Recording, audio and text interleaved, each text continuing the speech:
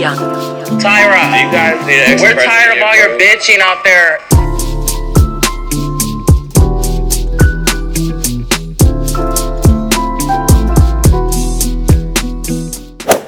Hey guys, welcome to another episode of the podcast. I'm so exhausted right now. I think it's almost 11. I guess that's not too late, but I've just done so much today at chemistry, and my professor loves to lecture into lab, and lab is 3.5 hours, and lecture is an hour and like 20 minutes, and she usually goes over that, but so it's in total probably like 4.5 hours of just straight chemistry. Like, she doesn't really give you a break. Sometimes she'll give you like a 10-minute break, but it's like super rare. But anyway, so I've just done like 4.5 hours of chemistry, and then I knew that I had to come up with something to talk about for this week's episode, because I have a list on my phone. I don't know if anyone else does this, but I have like a huge list on my phone of all the topics that I want to cover, just like in general, and like any series that I have, like ideas and stuff like that. I keep it in my phone, so it's super easy just to like look at topics, kind of see what goes together, and like pick kind of like usually 3 main points. So basically, I don't know, this week I just wasn't really feeling anything, and then so I asked you guys what I should record, and a lot of you guys, well, actually I think only one person, I'm acting like I have a lot of people that care about me, but I'm pretty sure like one, I forgot who it was, I'm sorry, but someone said they wanted me to talk about the coronavirus thing, and kind of the racism behind that, and kind of how, I guess, white vegans, whenever they do something problematic, you know, it's kind of branded as a whole vegan issue instead of just like white people doing white people shit. But and so whenever there's like a couple vegans doing something awful, like it kind of speaks for the whole community, and it's usually white people, which overshadows the extreme amount of good that good white people are doing, and also people of color are doing, especially within the vegan community. So that kind of sucks, but that's a whole nother topic, and I do want to talk about that on its own.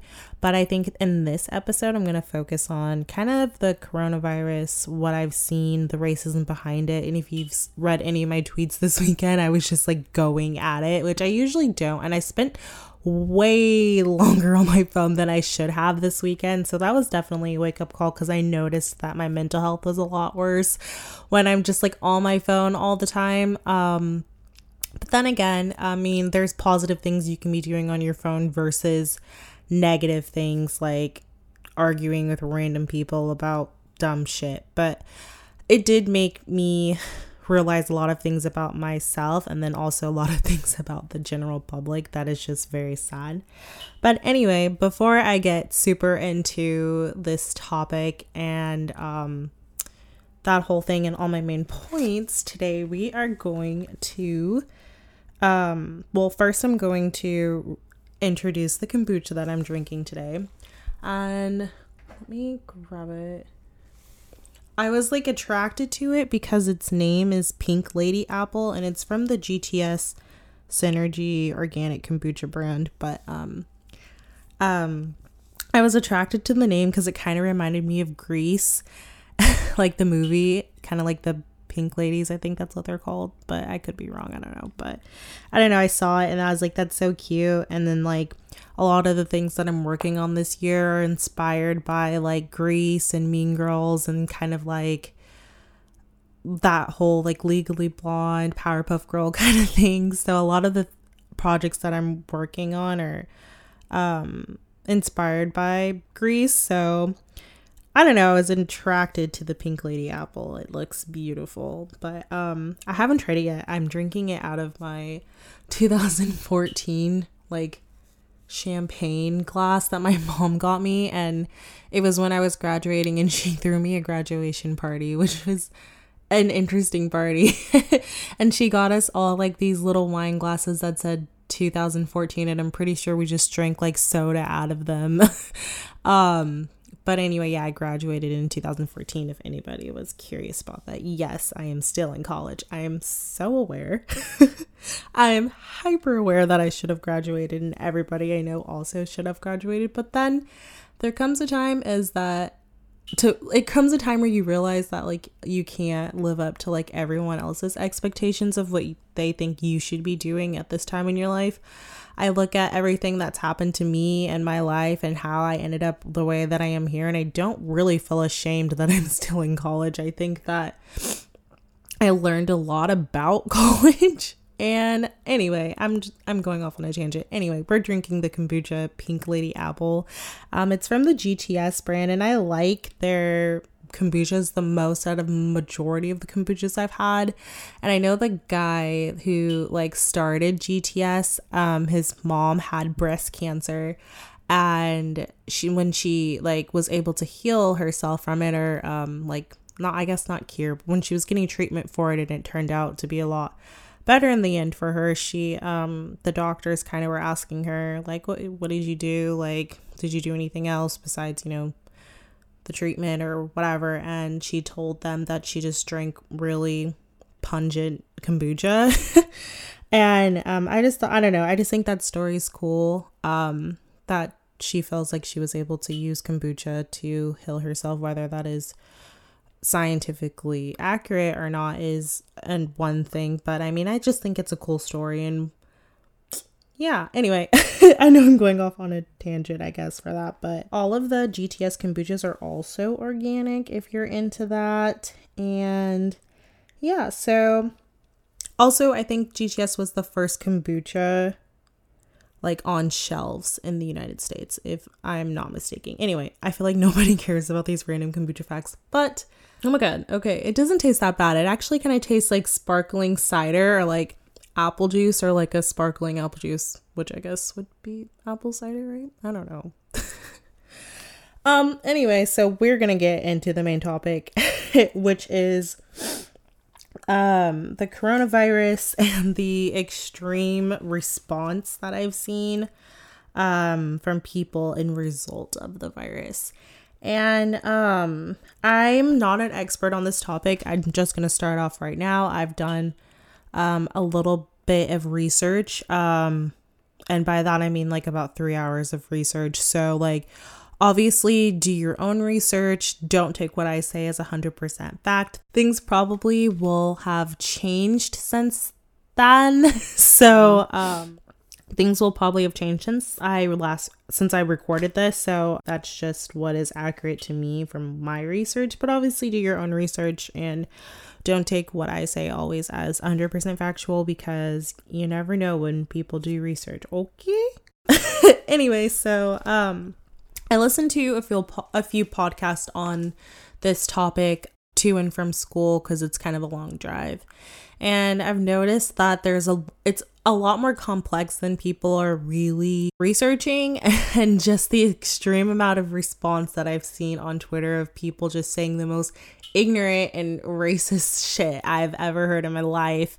And none of it is like actually rooted in anything factual. It's all just racism and xenophobia, and I don't know. Anyway, I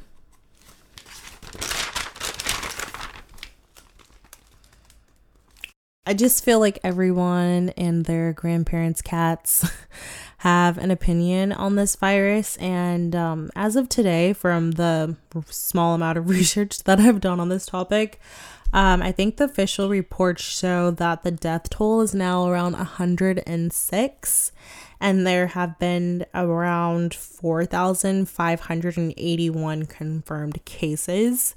And the youngest victim to pass away from this virus has been 36 years old.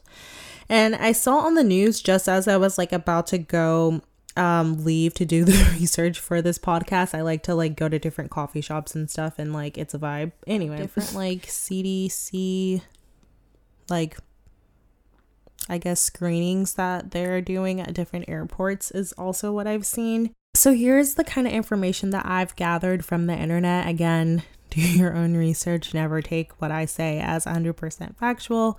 Your own research will always be like the best source because you are you. And like, okay, anyway.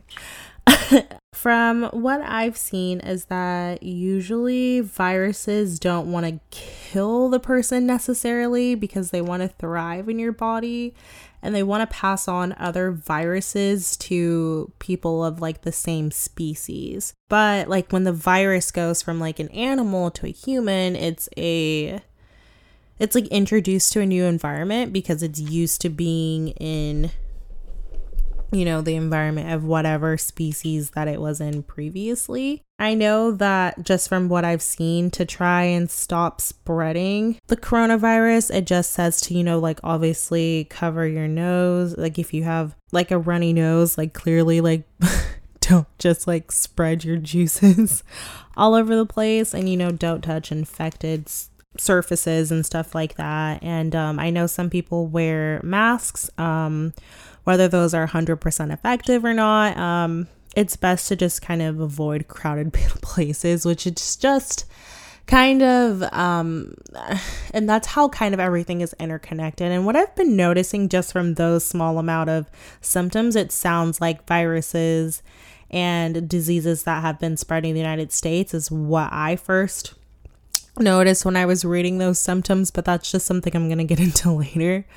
But, it just kind of shows how all of this is interconnected, that when we have viruses that flourish in larger populations, usually those populations are going to be filled with people in poverty. And when their bodies are introduced to diseases and viruses, obviously their immune systems are a lot weaker because they don't have the proper economic funds to really prosper in life. And they don't have access to like getting different vaccines and different shots and whatever and medical care and all of this. And it just kind of shows how everything is interconnected.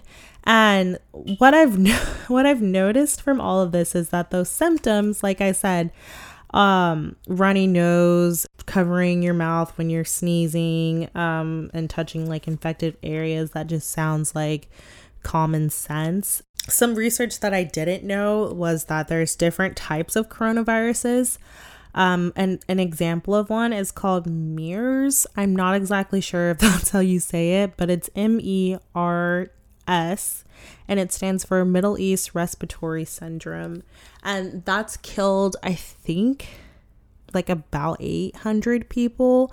And it mainly appeared in like areas like Saudi Arabia, and then in other, you know, countries such as like other countries like within the Middle East and like Africa and Asia and Europe and stuff like that. Obviously, it spread to those places. And then there was another version of, I believe, a coronavirus, because there's different, I guess, types from the research that I found. And there's another one called SARS. And I remember the podcast that I was listening to, you know, that sound that I did, I was like, bald. Anyway, sorry. I remember the podcast I was listening to mentioned SARS, which stands for Severe Acute Respiratory Syndrome. And that killed, oh no, girl. Honestly, okay, this could be 114 people in 2003, or this could be 774 people in 2003. I cannot read my handwriting. That is awful. I'm gonna go, wow, I have no idea. It really could be either or. My handwriting is just not the best. That's what I said. Like, take this with a grain of salt, because I mean, I did 100% do great research. I'm not trying to down myself or act like what I'm saying isn't factual. I just really can't read my handwriting. I'm sorry, but there hasn't been like any reports though of SARS as of 2015. So it's something that has faded, but it was once a coronavirus. So we have definitely, and that I know spread a lot through Canada too, I'm pretty sure. So we have seen different coronaviruses before, and they have phased out. I don't know if that's through like vaccine or anything like that. I'm not exactly sure, but that's that. But I guess in December of 2019, there was another outbreak in China. I think They decided to call it 2019-NCOV. That's kind of like the name, the official, I guess, scientific name of what this coronavirus is, but everybody's kind of just been calling it a coronavirus, which I guess is kind of problematic in itself, which just shows that a lot of people aren't doing a lot of research, because I didn't even know there was different types of coronaviruses. So kind of just labeling it coronavirus just seems like it's so like scary. I mean, I'm not saying it's not, and it's killed 100+ people so far, so I'm not diminishing it or acting like this isn't a big deal or so serious and like sad, but I'm just saying that it kind of makes it sound like, oh, this scary thing that came from China is the coronavirus, when we've had other examples, I guess, of different types of coronaviruses before in the past that have spread. Anyway, so like I said, the symptoms of the coronavirus are a stuffy nose. You might have a cough, a sore throat, and sometimes children can get ear infections, which I think is also just interesting because those are like common cold symptoms, and it's crazy that that could lead into something fatal. But something that I noticed from my research that I quoted was coronaviruses are common in fall and winter in the US, but anyone can come down with a coronavirus infection at any time. And I felt like that was the perfect way to start this podcast, because people are acting like it's the crazy Chinese people that they're eating all these crazy animals and that's why they're getting sick. And we're going to dive straight into that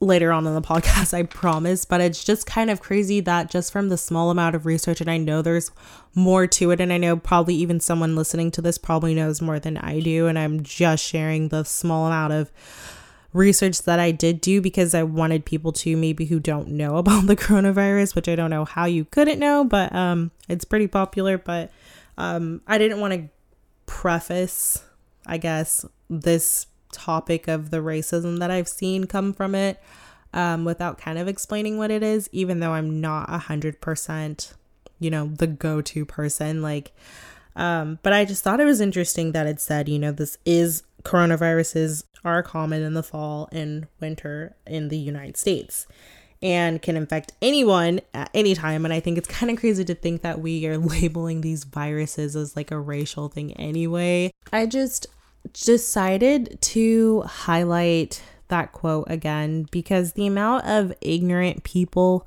labeling Chinese people's like such awful names and like such awful racial slurs and judging them as if they're are exempt because they're white or they're American. It's like so crazy. As of today, transportation in and out of the city of, I think it's Wuhan.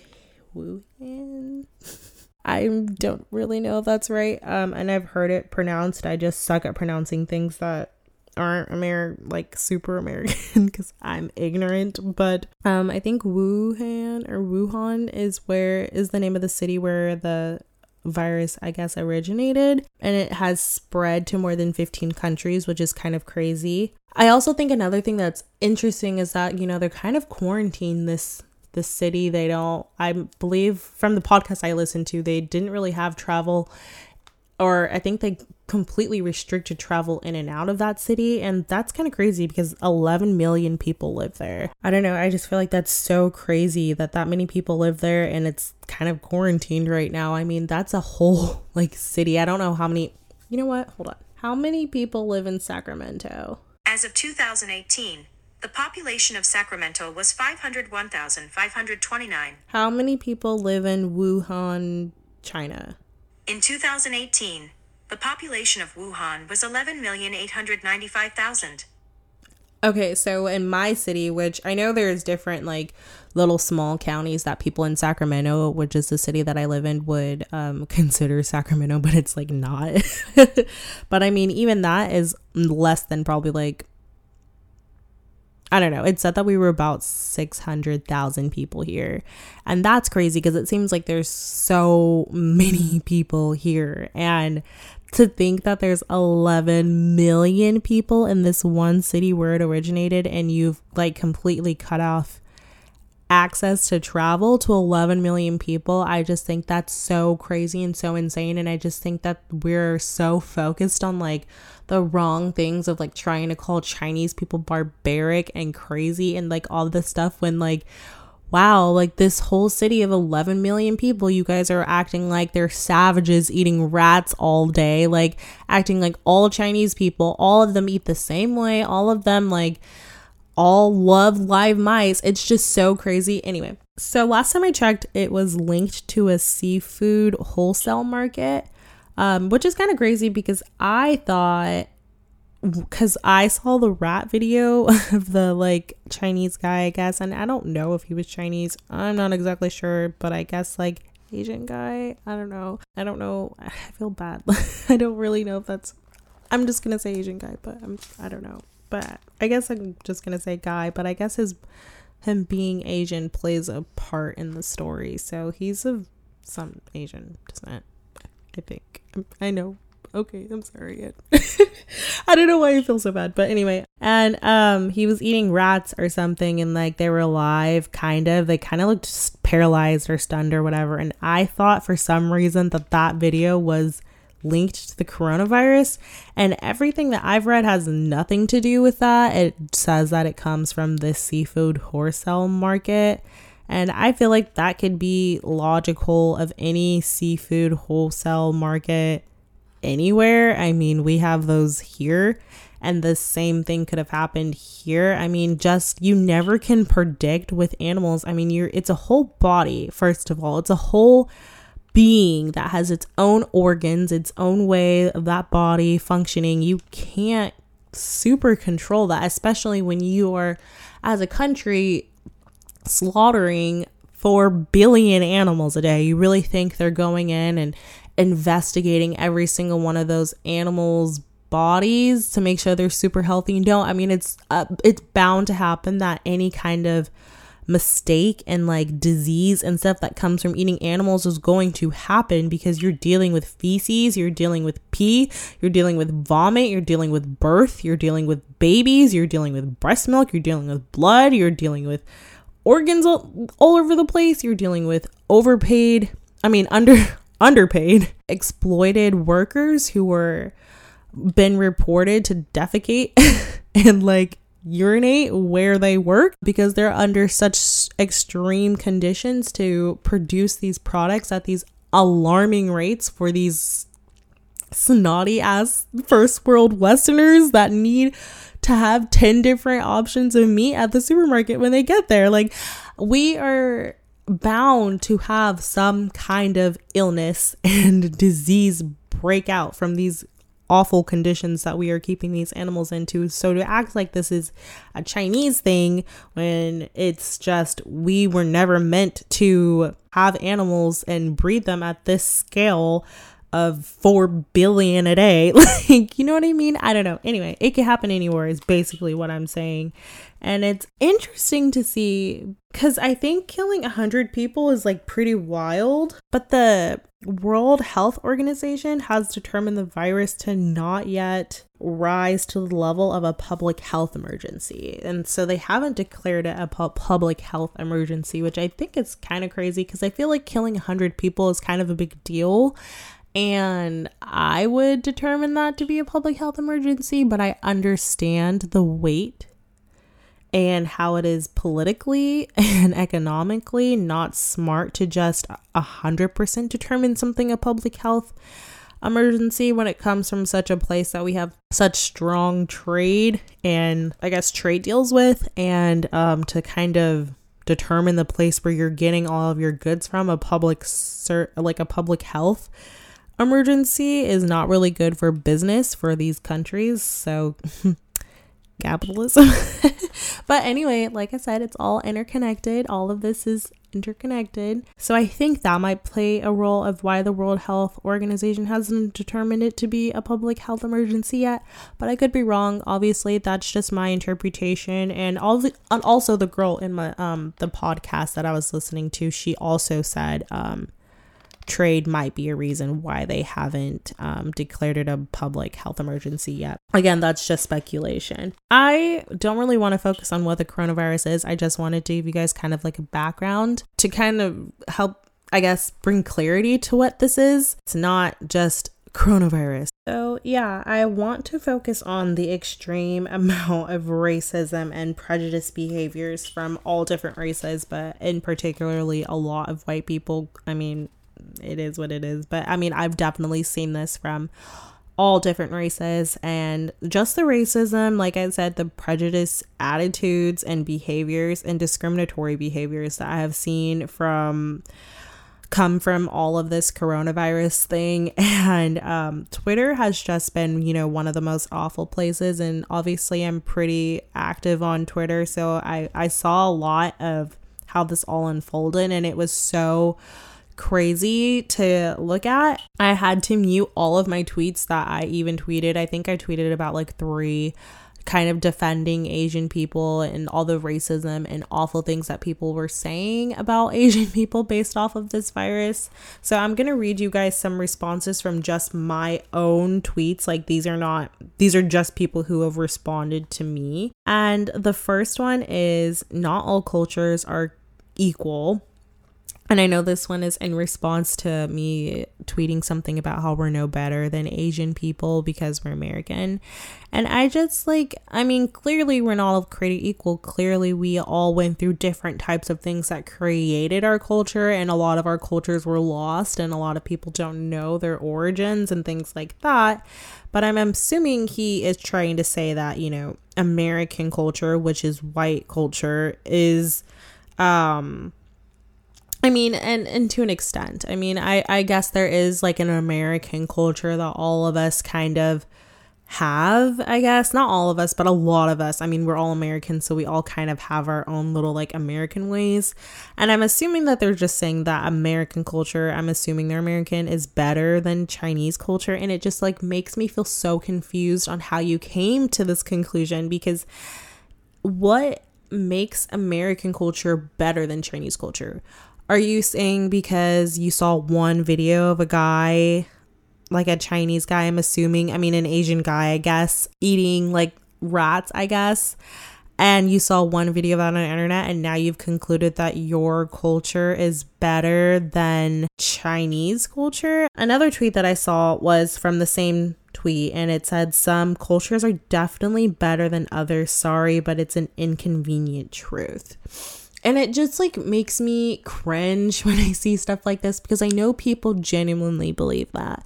I think in their hearts they have just casted Asian people as these crazy barbaric dog eating motherfuckers that are below them because they eat pigs and cows and chickens instead of, I guess, like the Yulin Dog Festival. That's always what they think of, as if like huge parts of China haven't been, I guess, urbanized. Another one that I saw was, I buy my meat in the grocery store where no animals were harmed. And I've seen this narrative, not to get too off topic, but I've seen this narrative a lot in people who kind of think because they go to the grocery store and their pretty packaged meat is there, that there was no harm. And that's just like not accurate. Clearly, if we're, like I said, if we're going to slaughter 4 billion animals in one day, obviously the sanitation in that is just awful. You have these people who are working in these conditions, not only that are like forced to produce such an, like they're supposed to, like slaughter a certain amount of animals per like second or like per minute or whatever, or maybe it's per hour, I'm not exactly sure, or maybe even it's per day, but they have this constant pressure of to produce. So sanitation really isn't obviously their main concern, especially when English isn't their first language and this white dude just hired them. Anyway, that's another tangent. But there's so much exploitation and gross shit that can be in your grocery store meat. That's just ignorant. And then this is another narrative that I saw a lot on Twitter, and it says, for me, it's more about the disease. I'm well aware of what happens here, but we're not getting diseases from what we're eating. Of course, it's not every Asian, and even if I'm not from China, I'm still gonna worry because who knows how this disease could spread. And that's kind of where I'm going to start commenting and kind of dissecting a lot of these myths that people have. And one of the last tweets that I'm going to read is he kind of gave me little bullet points, which is just great. He said, number 1, what's a factory farm? And he put it in like quotes. Then he said, number 2, even if we're very occasionally cruel, we don't eat animals that are known vectors for disease. Then he said, number 3, I think the bats are a cover story for germ warfare research gone AWire. I'm not going to comment on the whole bat thing because that's not where this podcast is going. But I think it's also funny that he said, what is a factory farm? In quotes, like that was really woke or something, like they don't exist. What I really want to focus on is he said, we don't eat animals that are known vectors for disease. And it kind of plays also into the other tweet that said, I buy my meat in a grocery store where no animals were harmed. And I just kind of chuckled at both of those because there are so many diseases associated with the meat that we eat here. And I'm just going to focus, I guess mostly on Western areas or like European areas. E. coli, like from ground beef, BSE, which is, mad cow disease from cattle. I'm going to fucking slaughter this name, but it's trichinosis. I'm not exactly sure, but that comes from pork. Salmonella, obviously, from poultry and other kinds of meat. Anyway, there are so many like foodborne infections and intoxications that we get here in our own country. For example, mad cow disease, which is, I guess, also called BSE, and that stands for something that I'm not even going to try to pronounce. But that killed 177 people in the UK. But you don't have this stigma against people from the UK that they're going to come and spread mad cow disease. I know mad cow disease was a big deal, but it wasn't racial. It wasn't associated with white people, and it didn't have this everlasting effect that made everybody afraid of white people because they were getting mad cow disease. Like, no, that did not happen, even though that killed 177 people. I also, just to like kind of get off topic, but while I was doing my research into, the different kind of diseases that we have that kill people, through like viruses or diseases or like foodborne illnesses and like stuff like that. Something interesting that I learned while I was researching about mad cow disease just a little bit is that, as a way to prevent the disease in the UK from, I guess, spreading, I don't really know how that really prevented it, but they would not allow animals older than 30 months to enter the human or animal food supply.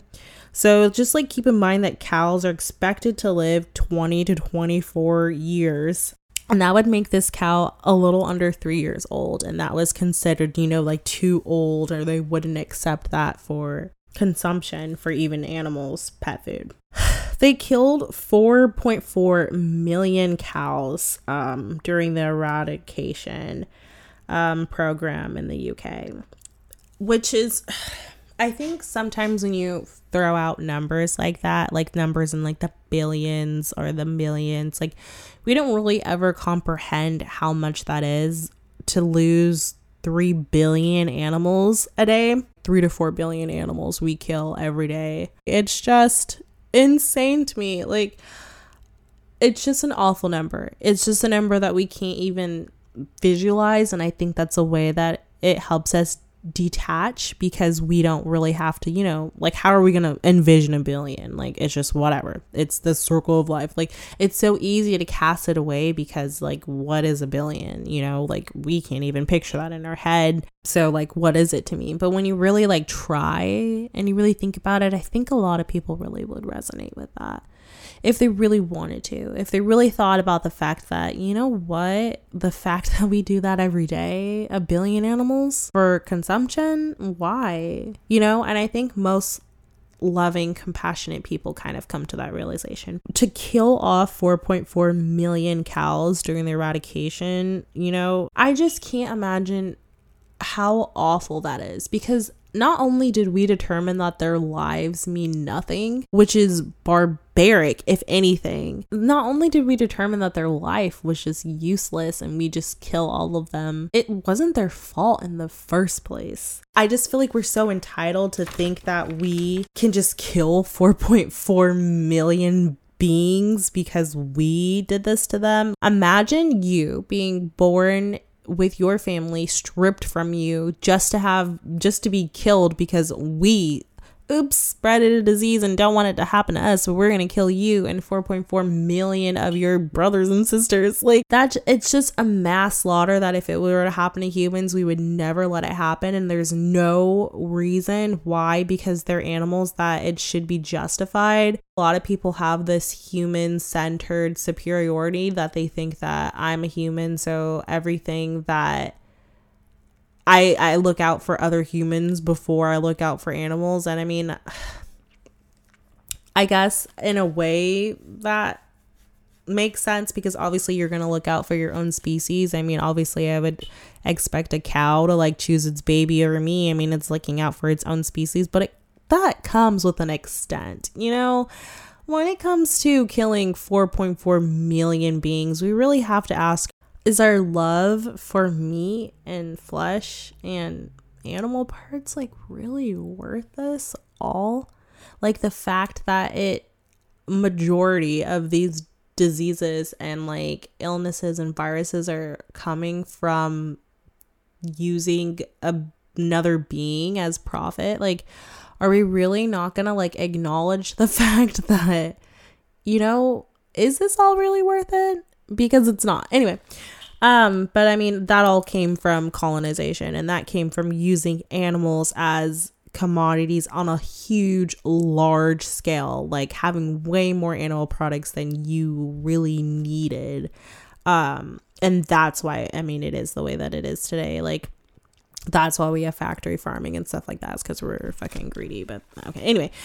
The narrative that I'm seeing is like, wow, look at those dirty Asians. Like, although dirty Asians is like nice compared to, obviously it's not nice, but I'm saying like compared to the slurs that I've seen, just the things that I've read of people talking about Asian people from all of this has just been awful. There was a petition in an area in North Toronto that started, that had 9,000 parents demanding that the students who traveled to China in the last 17 days stay home from school. One comment that stuck out to me from someone that has signed this petition was, stop eating wild animals and then infecting everyone else around you. A huge issue that I have is that people are painting their racism as a concern from the general public. It's not. People are saying, I'm not racist, I just don't think that they should eat those kinds of animals and then infect me. And I just think it's crazy because the lady said, stop eating wild animals and then infecting everyone else around you. But no one says anything to hunters that go out and hunt beautiful exotic animals and come back and eat them. Like, no one says anything about that. No one says anything about the white people that travel to Africa to hunt exotic animals there for the quote unquote really needy tribes.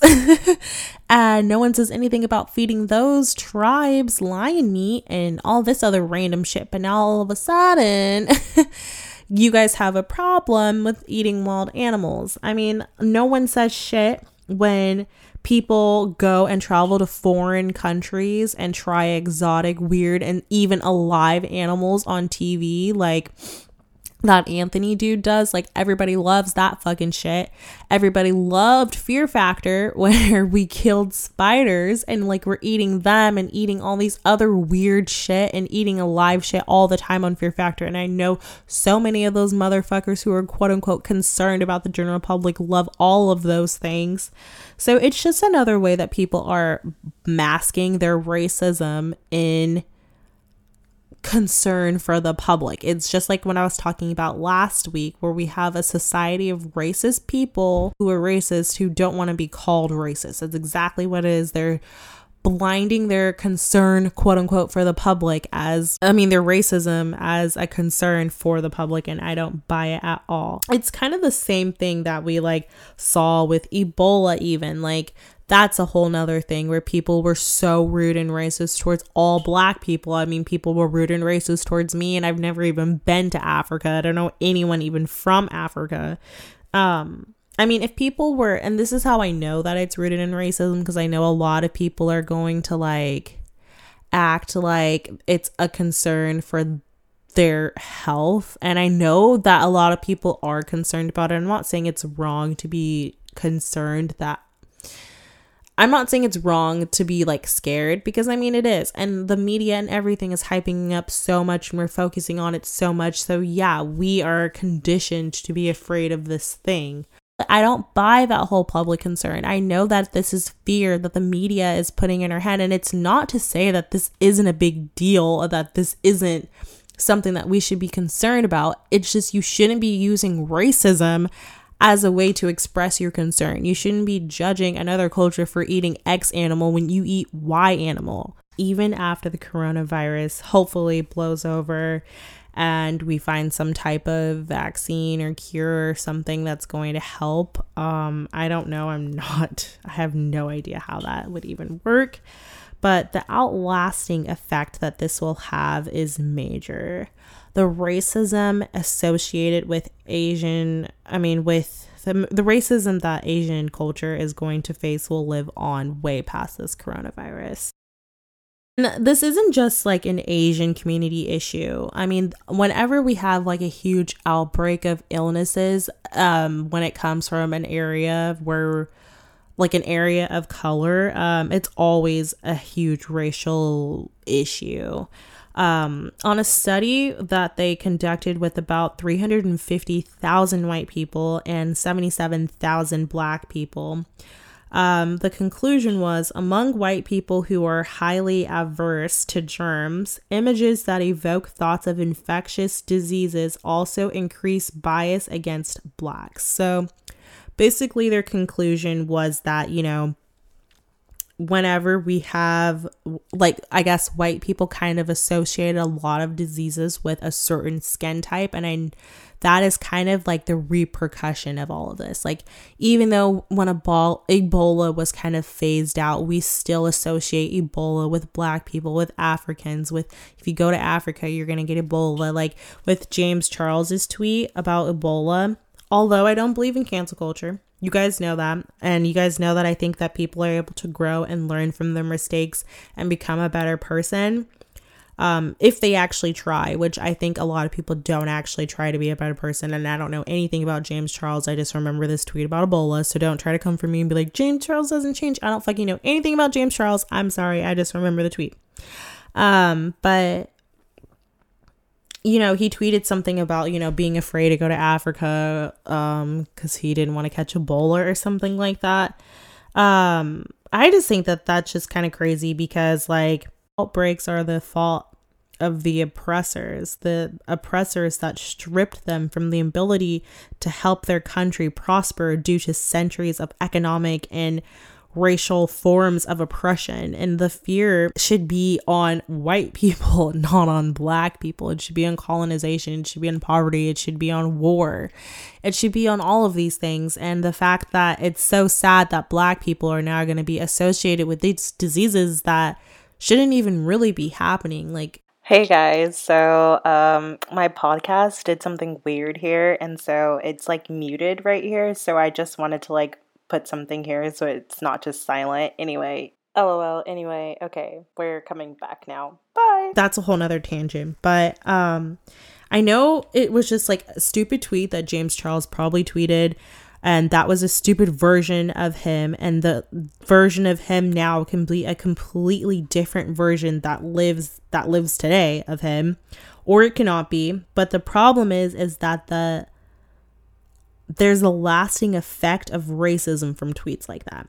Harm the people from that area, like, that is in question, but it also harms anyone who looks like that. And even though the version of you as a person might be different, and you might have grown from the times that you have committed, racist acts or, xenophobia or anything like that. Like, you might feel like you are a different person now, but those things that you've done and those things that you've said, you did contribute to that everlasting effect. For example, like in New Jersey, 2 Rwandan students who had no signs of even being were sent home from school for 21 days. And if you've ever had, I'm sure everybody has missed a day of school probably, and you know how hard it is to, like, especially in like college and high school, how hard it is to catch up if you've missed like 1 or 2 days of school.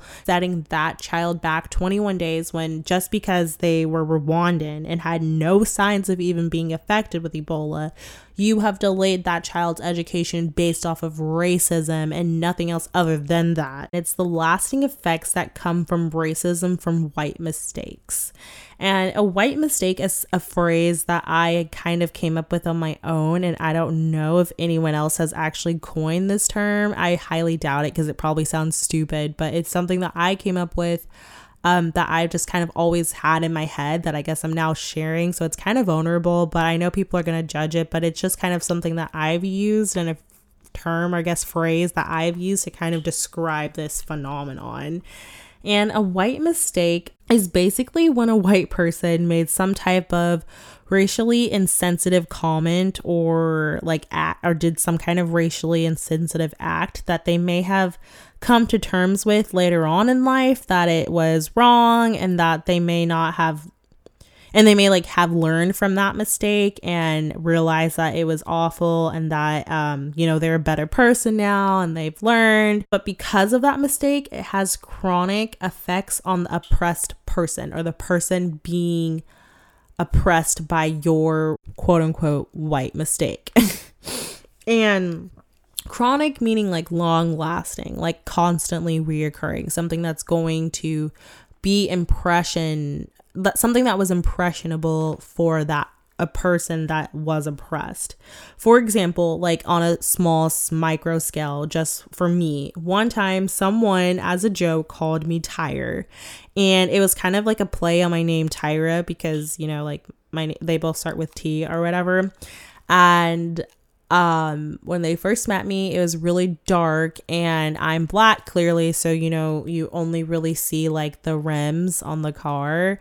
You don't really see the tire, kind of you only see black people's teeth. It's awful. It's racially insensitive. It hurt me a lot, but it's an example that is of a white mistake, because the person that did it, I don't believe would do that again or say something like that again. And I definitely think they've learned from that and are a better person, and wouldn't happen again. That's something that I would classify as a white mistake, because although I think they've learned from the situation and wouldn't do it again and have grown, like I said, it still has a chronic effect on my heart and has shaped some of my insecurities in my life that's long lasting and will last in my brain for a very long time, that I have to work on kind of not allowing to hurt me as much anymore. And that's just trauma healing that I'm gonna have to do, but that's just something on a micro scale, something small that I would view as an example of a white mistake.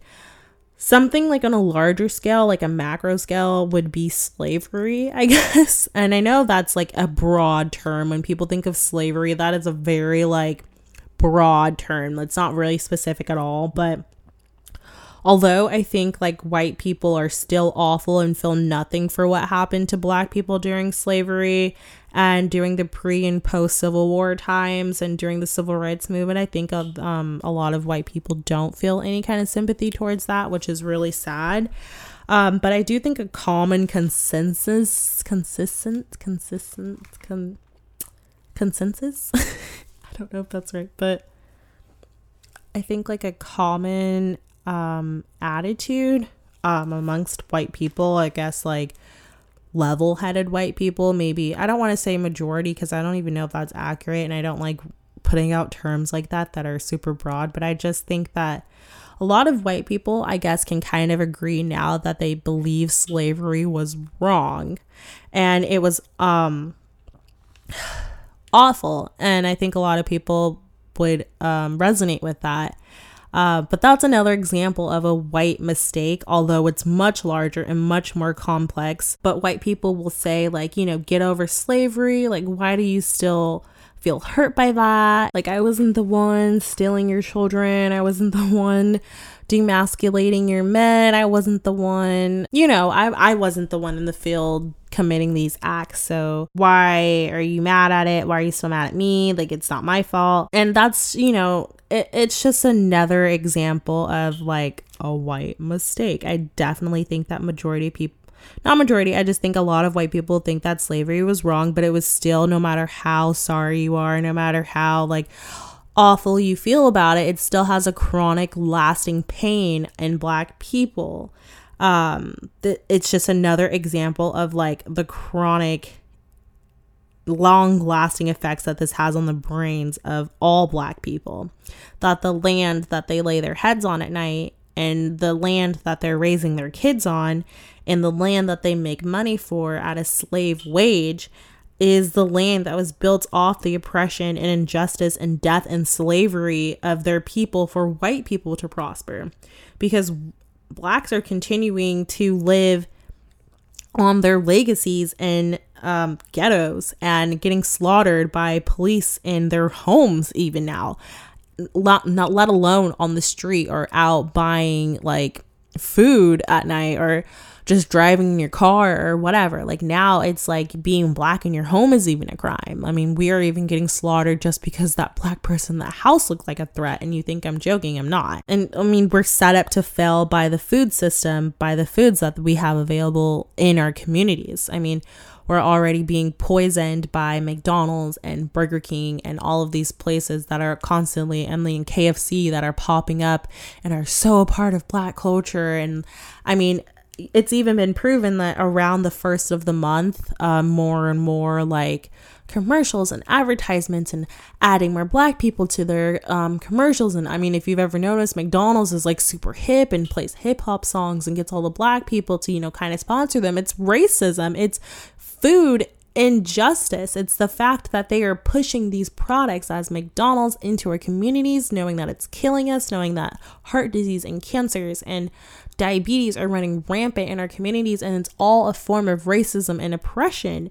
And we deal with that repercussion because we were brought here as slaves.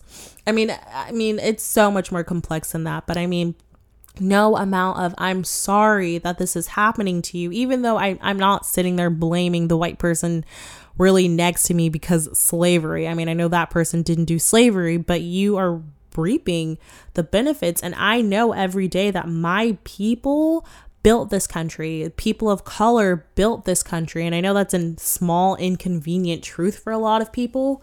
But I mean, the Civil War started because of slavery. It started because the South wanted to keep their slaves. I mean, people are going to try to act like there was another version. No, like read the secessions. All of that had everything to do with using Black people as slaves, and we built their wealth. Majority of their wealth came from slavery. Like, we built this country. We did. And we didn't get anything out of it. We got killed and slaughtered, and now you can drink at the same water fountain as the white guy, and now you can go to school with the Black girl. Cool. Where we are so set back. We are still suffering and not healing, and we're not united, and it's just awful. But anyway, in our communities, we're being affected by, you know, mass incarceration, which is taking Black men, father figures, second sources of income, whatever you want to call them. I mean, I'm not saying that women aren't breadwinners. Clearly, women can be breadwinners. It's a father figure. It's the second source of income. It's your parent, and they're getting lost in the system and mass incarceration, which is weakening our communities that need our Black men and like need our Black moms and need our children. And our communities are being ripped apart when you have this family member going to jail. And let's say that the father of this household went to jail. Now, you know, you might have lived in this neighborhood for a while, but now you have to move because either you can't afford it or you have to move closer to the prison that they're at or whatever you have to do. I mean, the communities are being broken up. So that means you have more renters, which means you have more people who are moving in and out, which means there's no sense of community. All of this is interconnected. You know what I mean? And so when it comes time for white people to have like these kind of white mistakes, that, yeah, I grow, yeah, I learn, and yeah, I'm not saying that any of that is bad. I'm not trying to make anyone feel bad, but I'm just saying that is kind of my problem with, you know, all lives matter, and I don't see color, and I'm an individual, and not all white people this, and not all white people that. You don't just get to spread your I'm an individual narrative when as a collective part of what made you was built on the oppression, privilege, and lives of indigenous people, of black people, of Asian people, and other people of color. I'm going to say that again. You don't get to spread your I'm an individual narrative when as a collective part of what made you was built on the oppression, extreme privilege, and lives of indigenous, black, Asian, and other people of color. And that doesn't mean that you as an individual aren't a good person. And I think that's kind of where white people get uncomfortable, is that when it comes time to address racism or anything like that, they immediately get kind of defensive and say like, but like I'm a good person, like I'm not bad, like I don't hate black people, like this and that, instead of realizing that, hey, I might have some racial tendencies. I might have some racial inequalities that I still think are true in my head. I benefited from a society that was built off of racism. On Twitter, I got into one of my first arguments of 2020, woo, with some person named L or something like that, and some other account that I blocked. And I remember seeing, I believe it was the account that I blocked, say something along the lines of like, but I've punched a Nazi, like I'm not racist, or like some shit like that. And it's like, why do you think your good deeds excuse you from your foundation? You should be a good person because like being anti-racist is the right thing to do, not to like shed your connection to whiteness, because that's a part of you. Just like heteronormalities are ingrained in me. I don't get to just put a rainbow flag in my bio, take a picture at Pride for my Instagram, and claim individuality from the heterosexual society that my foundation was built on. Overall, the point of all of this is, yes, James Charles may grow and learn from his Ebola tweet, but that Ebola tweet is everlasting, and its effects have rippled into the minds of others who may not ever work on their racism. I know I used this kind of spectrum example on one of my friends, and she looked at me like I was crazy. But like, just like as an example to like help you visualize this, it's much more complex than this. It's just a way to help you visualize it. Don't take this as like, this is how I 100% believe it, because I know it's way more complex than this. But if you think of like a spectrum, and we are all born equal, I mean, to like an extent, obviously we are born with like certain disabilities and social inequalities that are imposed on us at birth, but in a perfect reality, we should all be born equal. Like, black should not be better than white, and vice versa socially. I mean, environmentally, like if you're in Africa and you're white, like clearly being black is going to be an advantage and a privilege, versus like if I go to like a really cold climate, I'm pretty sure I'm going to struggle there. But as far as socially and as far as like on a hierarchy, there should be no hierarchy between black and white people. We should be equal and all lives should matter, but they don't, and that's why we don't say all lives matter, guys. We say Black Lives Matters, because all lives should matter, but Black lives don't matter. So that's why, anyway. So basically, if you think of it as like this spectrum, it's up to you to educate yourself, and that determines your spot on this like spectrum. For example, like I am born with all these privileges that come with my heterosexuality, and it is up to me to unlearn that through education and I am already starting in the lower end because I am heterosexual, so I am not oppressed for being heterosexual. And I was built off the normalities that benefited me. And I can't really do anything about my past, but I can become more quote unquote woker and try to increase my spot on the spectrum. And that comes from, listening to oppressed people instead of listening to about oppression from the viewpoint of the oppressor. So that comes with actually going beyond your history class where your white teacher teaches you about Black History Month for like a month. That comes from, going on YouTube and looking at the different, there's so many opinions of Black people. We don't all agree on anything, but that comes from listening to people who are actually oppressed. That comes from listening to actually Indigenous people instead of your history teacher who's not Indigenous. That comes from going to the source and learning about their oppression so that you can become a better ally and a better person because you're actively working on your bad qualities. And like, I use the spectrum example because it's like, all I can do is try and move forward on my spectrum. But as long as I remain stagnant and I say I'm not going to learn anything about how to become a better LGBTQ plus IA plus ally, I'm just furthering becoming more and more ignorant, more and more discriminatory, more and more prejudiced towards those people. So I'm decreasing my spot on the spectrum versus if I'm actively working on becoming a better person, you would be like increasing more of a spectrum. So I don't know if that really makes sense. If it doesn't, then just pretend like I didn't say anything. But if you resonated with that, that's just kind of how I view it. So to kind of tie everything together, this coronavirus, although I don't know how it's going to end, I have no idea. This could turn into something way bigger.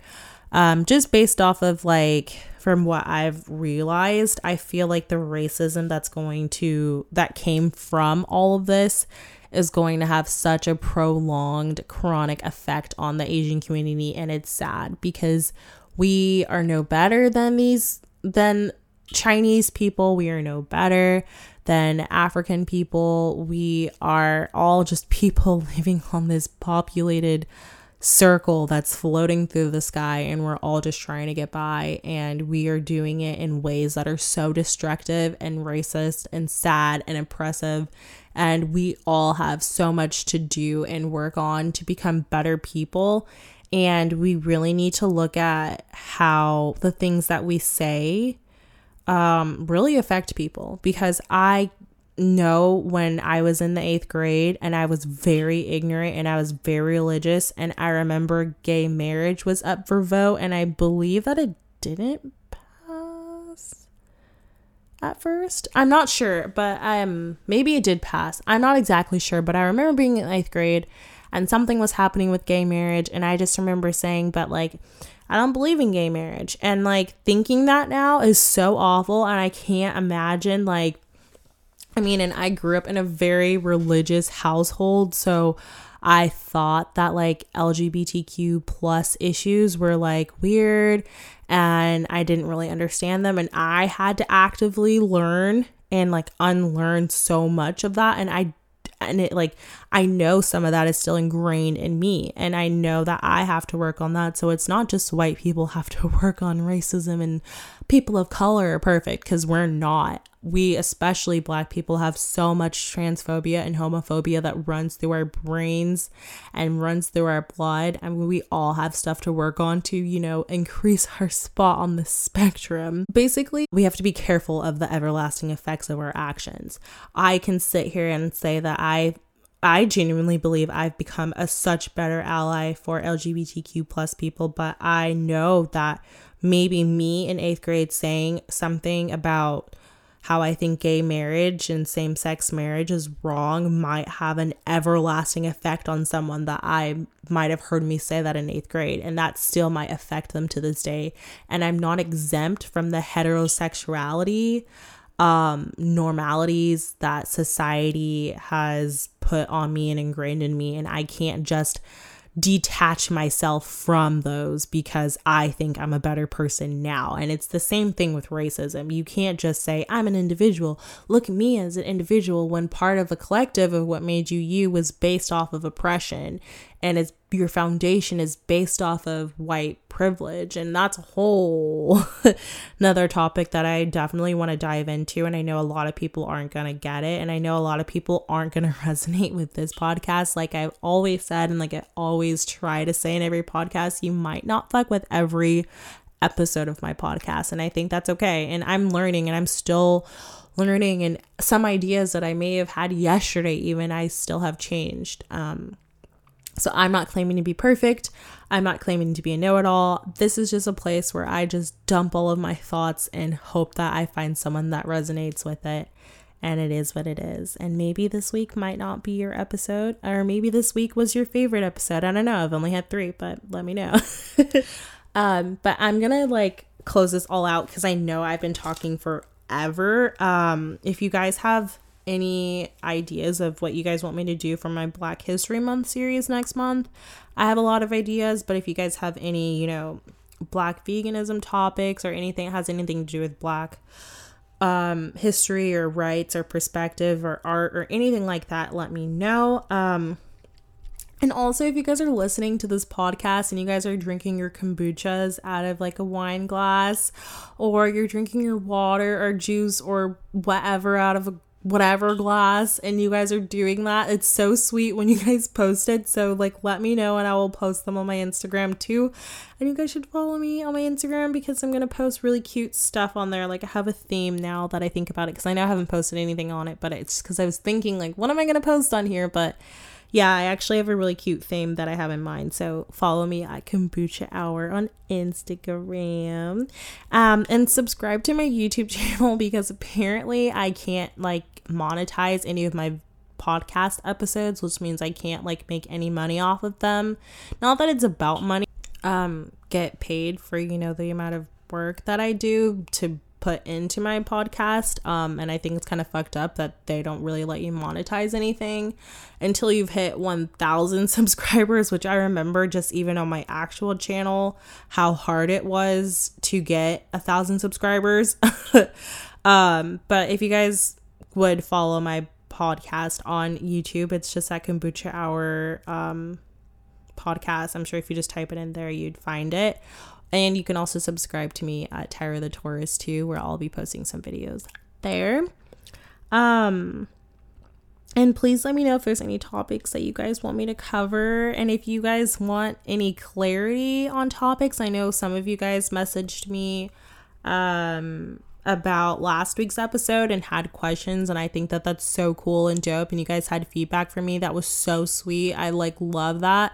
And if you guys have any questions and need clarity, just message me. I'm totally down to have the conversation. Sometimes I just get so busy that it's hard for me to respond to everything in such depth, and sometimes I forget and I check messages and whatever. It's a big bloody fucking mess, but I'm sorry, and feel free to like say, hey, did you get my message? And I'm so sorry. Like, I genuinely am never trying to ignore anyone. I just have so much school that it like kind of consumes my whole life. And just to kind of end this, like I said, if you guys are listening to this podcast, let me know and take like a picture, like screenshot it and tag me in it. It'd be cool to like know what you guys are doing when you're listening to this. Like if you guys are getting ready, or if you guys are like in your car or whatever. I think it would just be kind of cool to see like what different people do when they're listening to the podcast. But anyways, let me know. And just to end this, not every episode might not be for you. I know I talked about a lot of heavy topics, and I will go into more depth about them. Obviously racism is such a it's such a complex topic, and so I understand that if you didn't really understand where I was coming from, and you know, you're not super educated on racism from my point of view or from a Black perspective, and you're kind of more used to, you know, maybe a different Black perspective as a Black person, or maybe you're just used to, you know, your perspective as a white person. So it's not something that you're gonna be 100% eradicated from.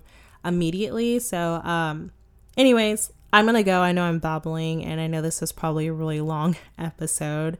And thank you guys so much for your support, and I hope you guys enjoy my series next month. I'm very scared about it because I know a lot of people have different views, you know, on Black issues and stuff like that, but that's just kind of my realm. And so many people have been messaging me saying that I'm opening their minds and opinions, and I'm opening up the discussion. And that's always been like my goal, is to open up the discussion in a productive and loving way. And obviously I can get passionate and like I'll raise my voice, and everybody, you know, has different passions. And I think that's what makes me love my podcast so much, is because it's just me, and I just kind of get to vent instead of always having to like explain myself so much. It's just me being me, which is sometimes not always perfect. Anyway, but I'm gonna go, and thanks again for the support, and I will see you guys in next week's episode.